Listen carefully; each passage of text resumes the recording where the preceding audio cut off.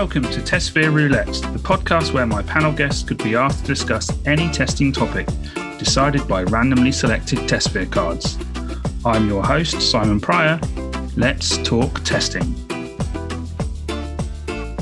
Hello and welcome to episode 9 of TestSphere Roulette, the podcast where I'll be talking to testing superstars about random TestSphere cards. Tonight, I'm joined by two more superstars who need no introduction, but I'll give them an introduction anyway. Beth, over to you. Hey, my name is Beth Marshall.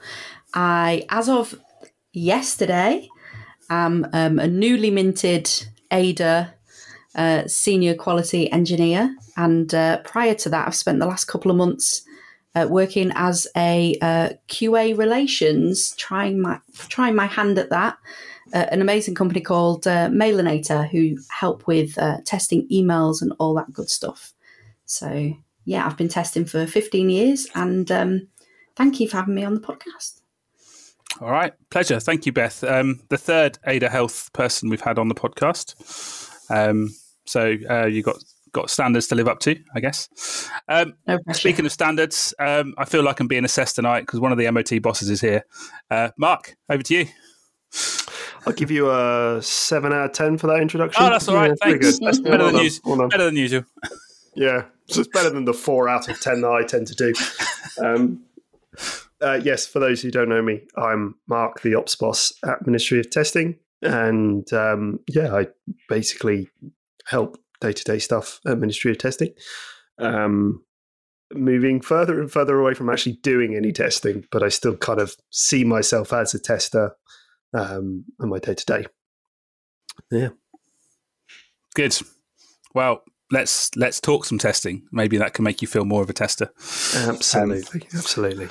All right. So just talk you through the process. Then I will spin the wheel, and then we will talk through a card until the conversation dries up, and then we'll spin the wheel again and talk again. We'll probably do 3 cards unless we have time for more, and then we'll wrap up and give you both a chance to plug anything you want to plug. All right. So let's spin the wheel.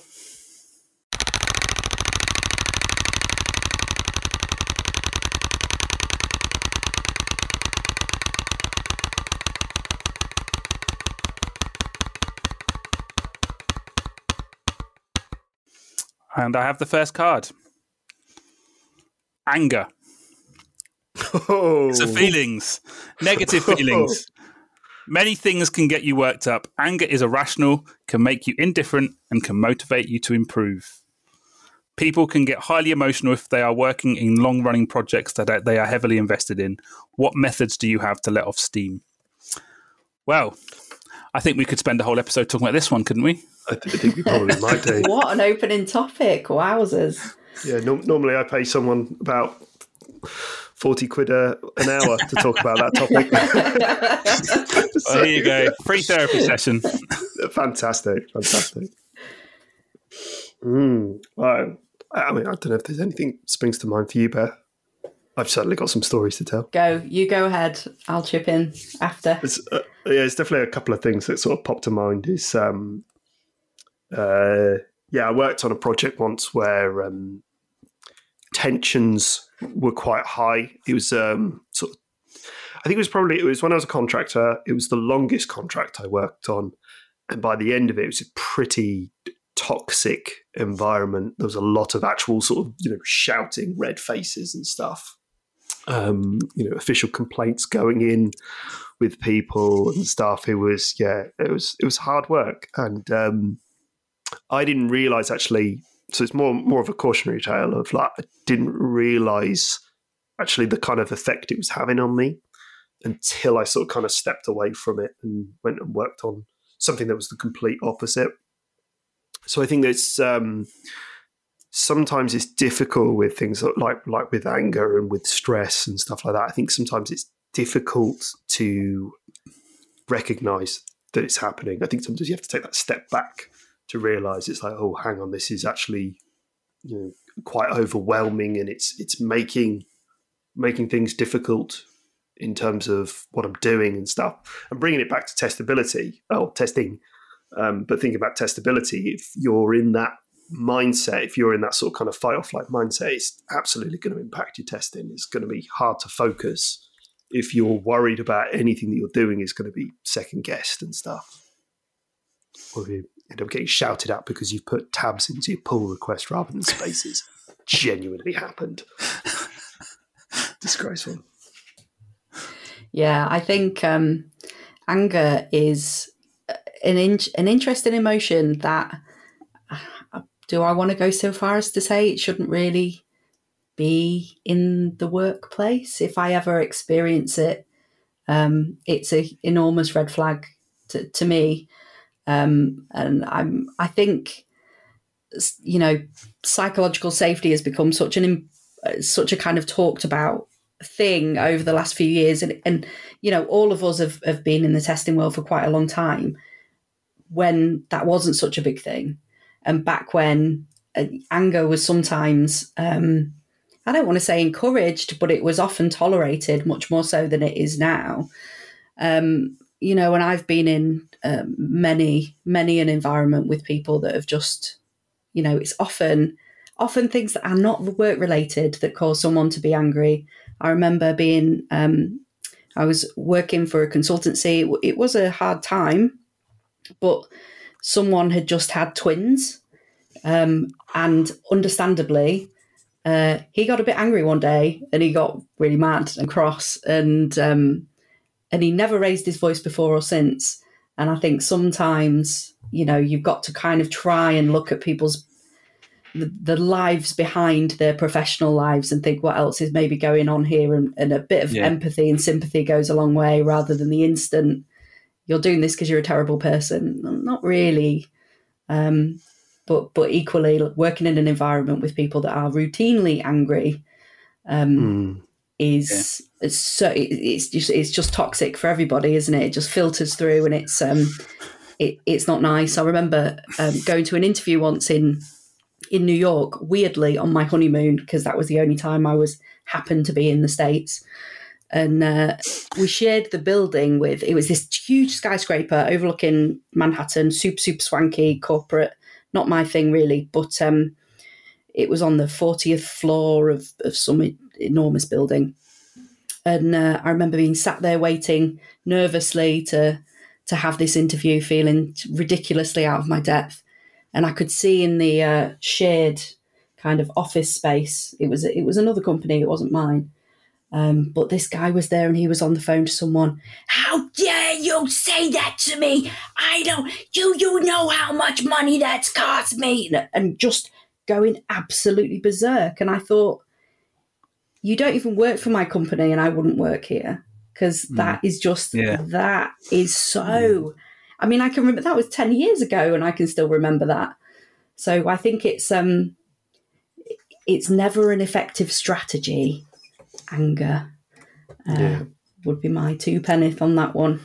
No, I would agree, and I think I've certainly had different scenarios where it's been my boss has been that person that's quite fiery, that I wasn't aware of before I joined the role, and it wasn't until I first experienced the outbursts and the swearing and the over the smallest of things, like a template not being used correctly for a test plan or something like that, or not picking up grammatical errors, because if we're QA we should spot everything, and little things like that through it, and it just made the whole place, everyone was on eggshells because they were waiting for the next outburst.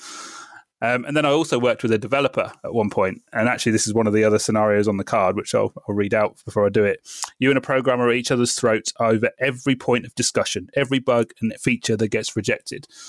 And I was working with this developer that every time I raised a bug, he would scream at his computer and turn around at me and just give me this proper evil look, as if to say, how dare you find issues in my code?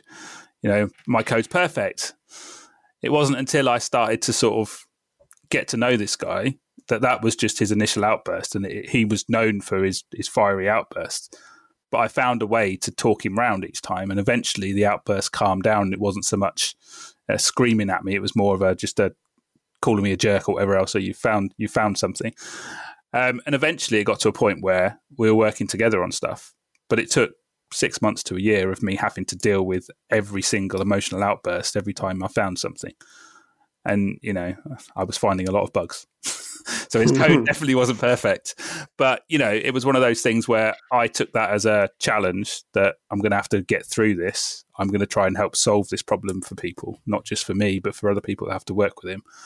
And get him to a point where we're not the bad guys. We're not the ones finding the issues. Let's work together and make it a more successful solution.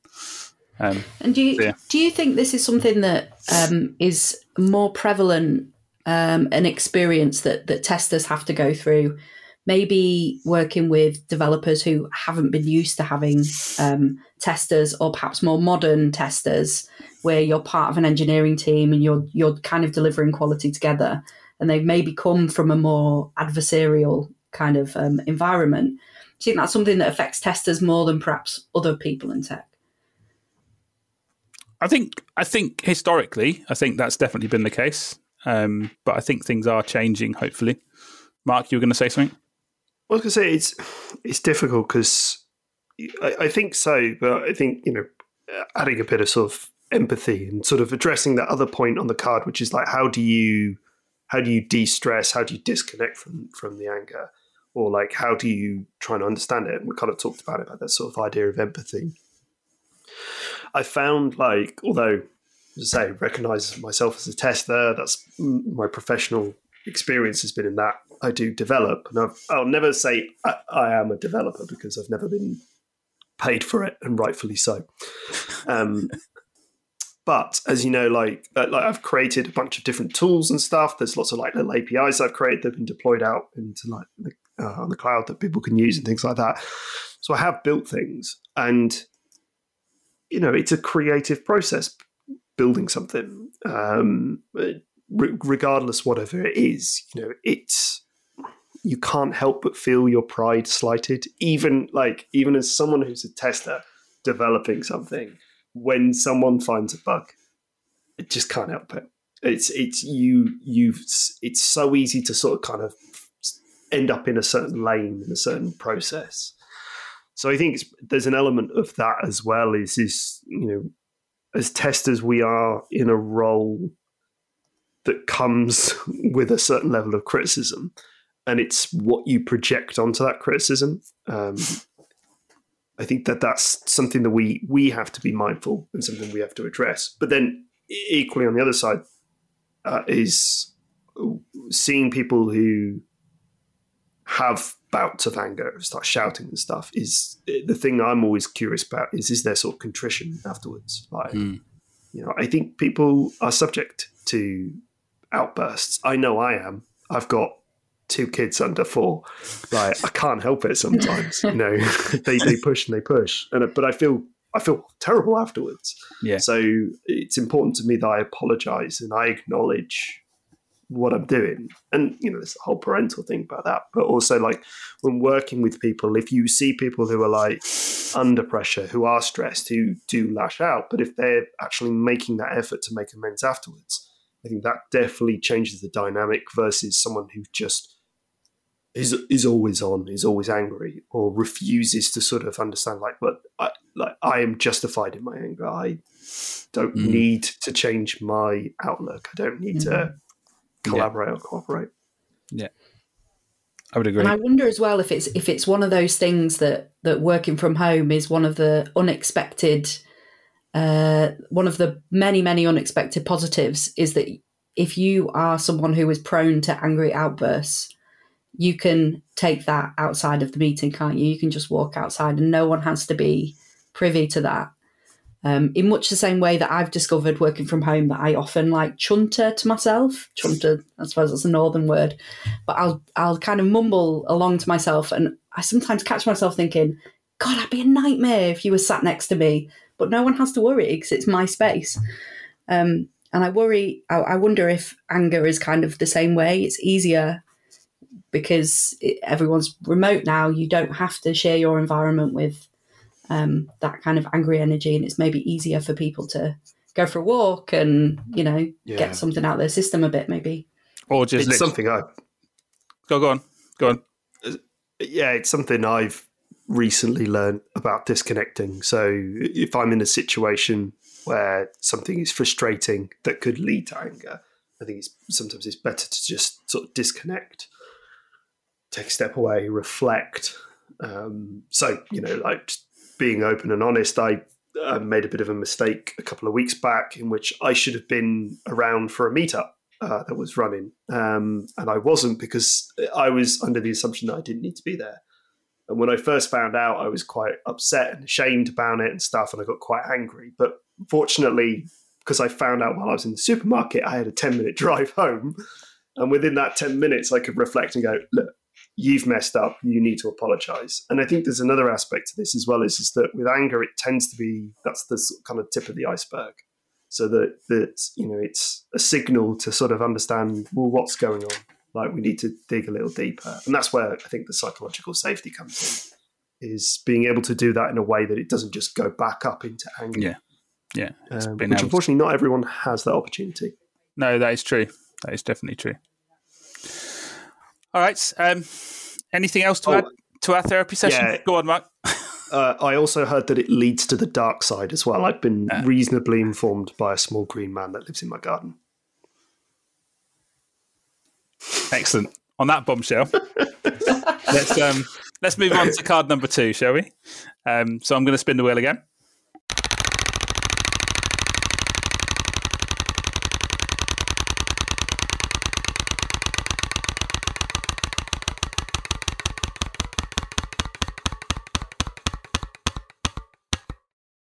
And it's stopped on a patterns card.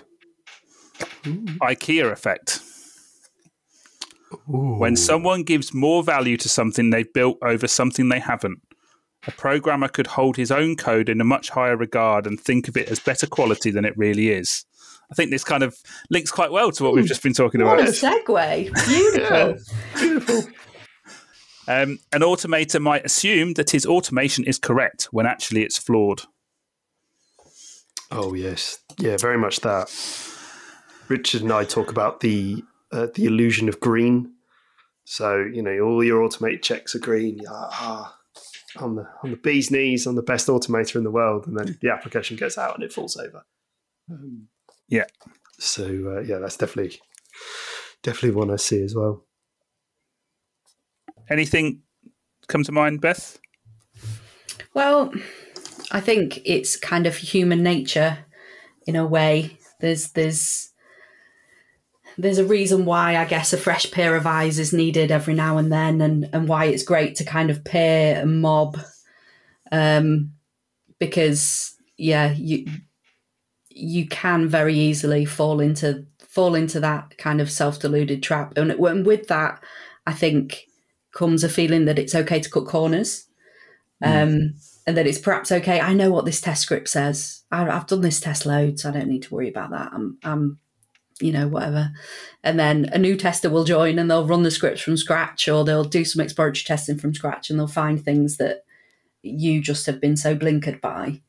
I think that sort of happens to us all, and it's certainly true that, I mean, there's different opinions on this, but I think one of the reasons why testers and testing is so successful is because it means that the person writing the code isn't marking their own homework.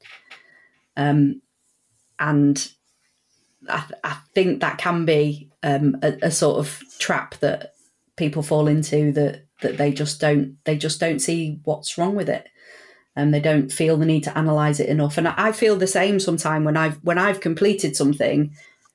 I just want to move on to the next thing. I don't want to be reminded about finessing the thing that I've done endlessly. It's why I'd be a terrible artist, because I just want to move on to the next thing. I certainly feel there's a bit of human nature in that, and I'd be curious to know if you two have got any strategies for kind of combating that you'd advocate for. No. I think unfortunately it is human nature, isn't it? It's the IKEA effect is one of those cognitive biases. It is. I was thinking like how it could be that it's almost like a gateway bias as well, because once you fall into that sort of IKEA effect, then things like confirmation bias and cost fallacy start kicking in as well. You start looking for the reasons to support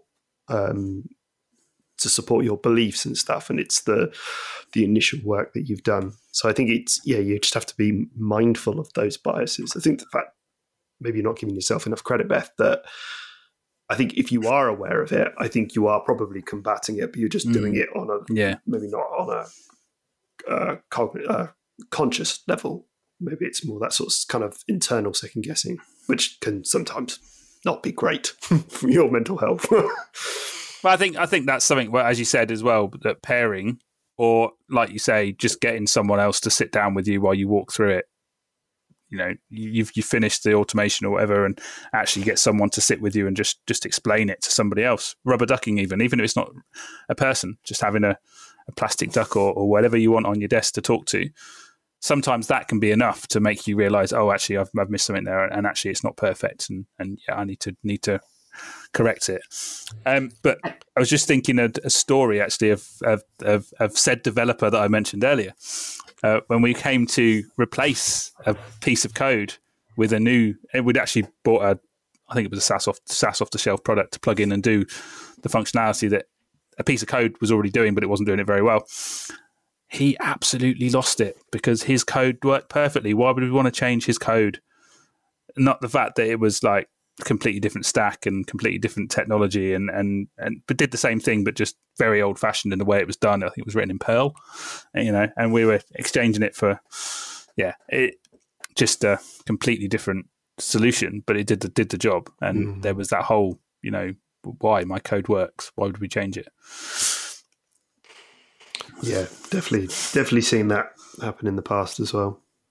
I think sometimes though, the kind of opposite effect to that IKEA pattern can be seen. Like, I sometimes need a second pair of eyes to tell me to stop, to tell me that when I've done enough and when to call it a day, because otherwise you just can get so in the weeds with things and so meticulous with stuff that you don't draw yourself out of it. And sometimes it's really nice. I remember for the Ministry of Testing test.bash, I did some pairing with Viv Richards, and one of the many lessons I learned from that is that he said that's enough, and it was enough. And sometimes, the opposite is true. It's not when you're not doing enough; it's when you're doing too much that you maybe need to get a second pair of eyes on things. Yeah, absolutely. Yeah, I totally agree. There's another thing as well, like, if I can fly the Ministry of Testing flag a little bit, is that it can work in a positive way, the IKEA effect as well. And it's something that we bear in mind when we put together the events that we do. It's the reason why we sort of seek feedback from the community and try and get as much engagement from the community is that I think it's one of the core drivers of making a strong community is if we all feel invested in it, if we all feel proud of it, then that's going to make us want to do more. Like, we're all kind of involved in lots of different things, both with the Ministry of Testing and in our own sort of personal spheres as well. We don't do it necessarily for the glory or for the money. We do it because we're invested in it, we're passionate in it and stuff. So I think that it can be, you can think about it from the negative perspective, but I think as well it can be a powerful force for good. But yes, it's still worth having some other perspective come in so you can come up for air, so to speak. Yeah, I totally agree. I think it's a useful skill to be aware of it and know how to manage it in certain situations. When it's good to allow it to flow and grow, and other times when actually you need to give yourself a slap and say, no, actually this is it's not the case. Cool. Any final comments on that one? I like doing IKEA flat packs. That can't be true. That cannot I love be it. true. I absolutely adore it. To the point where a friend of mine is going to be building a bed soon. I don't know if he's done it or not, but I offered my help because I just love it. I absolutely adore it. I don't know why. I love the procedure of it. I have a new desk arriving soon, so if I need some help... You're on your own. If you're willing to keep that desk collapsed till TestSphere butts, then I'll be there to do the work. Nice little plug there as well. Well done. Oh, yeah. Stealth. Silky. Cool. Okay, well, let's move on to the third and final card then. I'll spin the wheel again.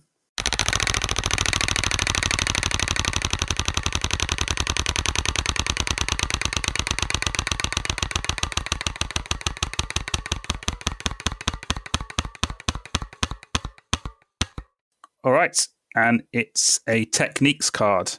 Risk analysis. Product level. What is important to the customer, business, and the project? What needs your utmost attention? If you say your report's accurate, they should be as accurate as possible. If you guarantee an SLA of no more than 1 hour downtime, you need to stick to that and realize that there are consequences. Thoughts? Well, as someone who's a newly minted Ada person, I'm curious to hear what you're going to share. No pressure there. Given that, like, what I would probably say is very much sort of informed by Dan Ashby's sort of kind of stuff on it and conversations we've had in the past. Is that part of your induction? You have to learn, or you have to recite all Dan's material? The mantra, yeah. I've actually got it in front of me on the wall. You just can't see. Unfortunately, because it's all visual models, you have to Just all these draw pictures. it all. Yeah, it's 10 models, not 10 commandments. Risk is the cornerstone of testing, isn't it? Any kind of pragmatic tester understands the value of risk and the role that plays in quality. I've never met a tester that's got 100% of everything that they've wanted and been able to confidently say that they've managed every single risk. That's not what testing is, but I certainly think that risk evaluation was the title of this card, or risk analysis. Risk analysis, yeah. Yeah, that is. I'm lost. Sorry. Go on, Mark. I feel Help me bad out. to put you on the spot there. No, it's an interesting card actually, because is it sort of talking about the kind of the mindset, or like, do you say it was a techniques card? Yeah. Yeah, so it's probably more about how we do the risk analysis, like how do we get that information. But I absolutely agree with you, Beth. Like, I'm the same as well. Like, the phrase I like to use is quality and risk are two sides of the same coin. We need to know about both. We can't. If we don't know about quality, it's hard to focus on what risks we care about and actually be targeted and effective with our testing. But if we don't know anything about risk, but we know about quality, then we're kind of flying a little bit blind, and we'll find out soon enough once we release something. That's it. It's super contextual too. I think risk is to risk to whom.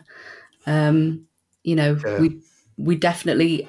I think part of assessing risk is thinking about the value to end customers, certainly, but there's a pragmatism there involved in what's the consequence if this goes wrong, perhaps to business reputation, or for other stakeholders not getting the maybe legal things that they need in time.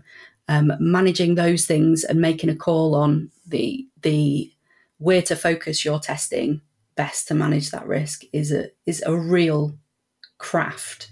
There's a real skill to it. Yeah, I would agree. I mean, I think what I've learned as well in recent times is, as you get more senior in the sort of the management space, what I'm finding is there's less focus on quality and it's more focus on the risk, and the conversation switches from, how can we make sure this is of the right quality for our customers, to what is the risk of us not doing this for the customer, or what is the risk of it happening to the customer, or if we don't test these features, what's the risk we're left with? What's the the risk we're carrying into live? And it's just framing it differently. But it's like you say, Mark, that they are two sides of the same coin, and it's working out how best to analyze that and assess that early on. And there's various techniques that you almost, risk storming is one of those where you can use the cards and try and work out where the risk areas are and try and aim for a risk-based testing approach in some form by focusing on the areas where there's the most risk. But then how do you determine the areas where the most risk is? It's there's lots of ways to do it. I don't think there's one set way that works. I think there's no. I'm kind of late to the party, but I've been very much inspired by kind of the lean movement, and I've heard about lean being part of testing for a while, but I never really understood it until I've been part of my ops role has been trying to sort of get into more of this lean mindset, into more of the experimental mindset. And that means, understanding what our community wants and setting up experiments and presenting them in different ways. Sometimes we're asking things, sometimes we're just doing something and seeing what happens, that sort of stuff. And I think that's like when it comes to the analysis stuff, it's whether you're doing something like A/B testing, for example, which could give you some sort of indication towards like whether, I deem this iteration a higher quality than the other, and then you extrapolate from there versus just having a conversation. I do think that mindset of, and that's one of the linchpins of Agile as well, is that if you can get things in front of people and get them to give you a sense of what they view as good quality or bad quality, it's from there you can kind of launch your some of your testing from it. It's tricky because a lot of the testing we do, we are kind of making assumptions in that sort of space. And, any of the things that any bugs that we found, like, can we truly say that was valuable, that was worthwhile, like empirically? And I think that is quite tricky at times to do.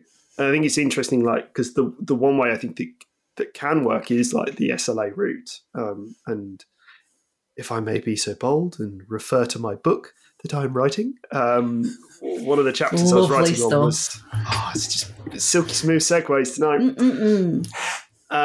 But like learning about testing in production and SLAs and SLOs and how they all work as well, and using monitoring, that's truly, live feedback, live experimentation. You can extrapolate a lot of quality mindset from that as well. You release a feature, and if it doesn't work, it's going to be quite low quality, but it's more the subtle things. If we change the layout of a form and we start saying like, there's less transactions going through because people are struggling more, or time on pages are increasing and stuff. And that's where sometimes those SLAs are useful, because either they come from a legal sort of standpoint, but more from our hypotheses that we have about quality, and that sort of thing as well. So, I think conversations with people is valuable, but also like that metric analysis as well can be really useful. I think it's interesting. I'll do a little pluggity plug myself. So I've been helping to teach a software testing kind of small course / bootcamp for an awesome company called the Coders Guild. And one of the things that we're teaching people who haven't been in tech before predominantly.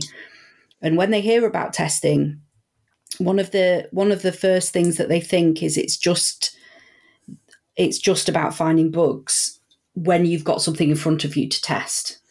And part of what we do is really try and emphasize that. Call it shift left, call it static testing, call it whatever you like. But, the more proficient and understanding you have about a particular product, the earlier you can jump in to help analyze that risk. And hopefully you can do that at the very, very earliest stages if all your team are in a Three Amigos or similar kind of session, and you really can add a lot of value by coming with your risk or your quality hat on to those meetings and asking some probing questions. It isn't just about running the scripts or doing that stuff. And equally, that whole thing about testing in production and getting that feedback and looping through with your users, it's so important. And I think there's a bit of education there to show people that are testers. If we are making a tester, it's important that they know about testing all across. I mean, yeah. So talk to me about making a tester, Simon. you got two smooth operators on your podcast. Hey. Wow. I'm not going to need you to plug things at the end. You're plugging it all the way through. Yeah, I mean, I think, it comes down to the fact that risk is a way that we can show our skills earlier in projects, in programs, et cetera, and not just be left to the test phase at the end where we run some tests by being involved earlier and being involved in discussions about risk, or even, like you say, Beth, coming to the table with risk as a discussion point for certain things can really move things in the right direction and improve the quality overall. It's a powerful tool for justification as well. Like if you are tying it to risk rather than like my early days of being an automator, I admit I was guilty of we need to do end-to-end testing with Selenium. Why?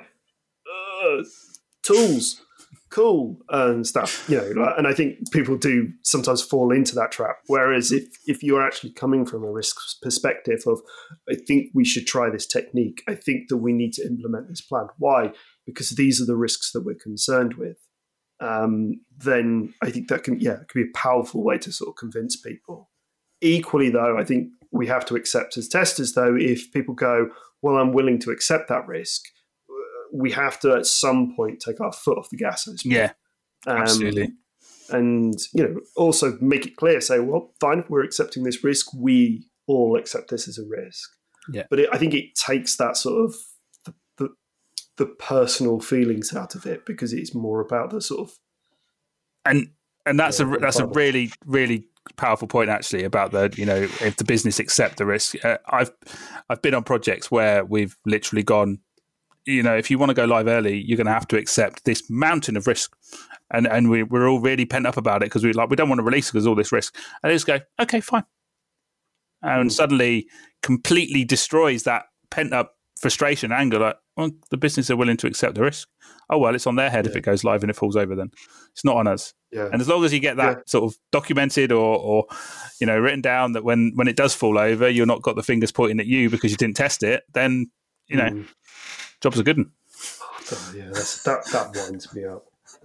Like when people say, "Did you test for this bug?" It's like, yeah, I did, and then I just left it there because I thought, I thought my professional career just wasn't worth it for the sake of this UI screwing up or something.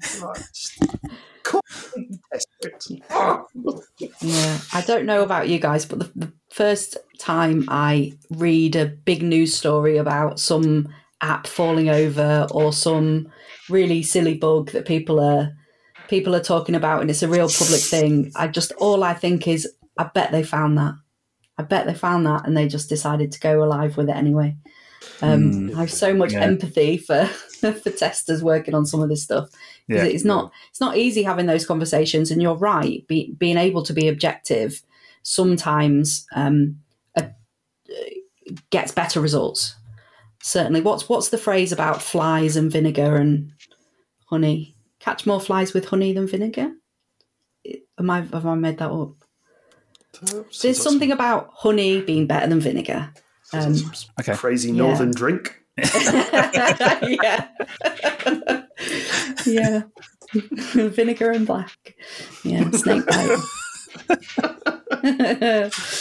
But yeah, I mean, we've circled back to the original topic, haven't we? Yeah, I feel the anger rising. Yeah. Cool.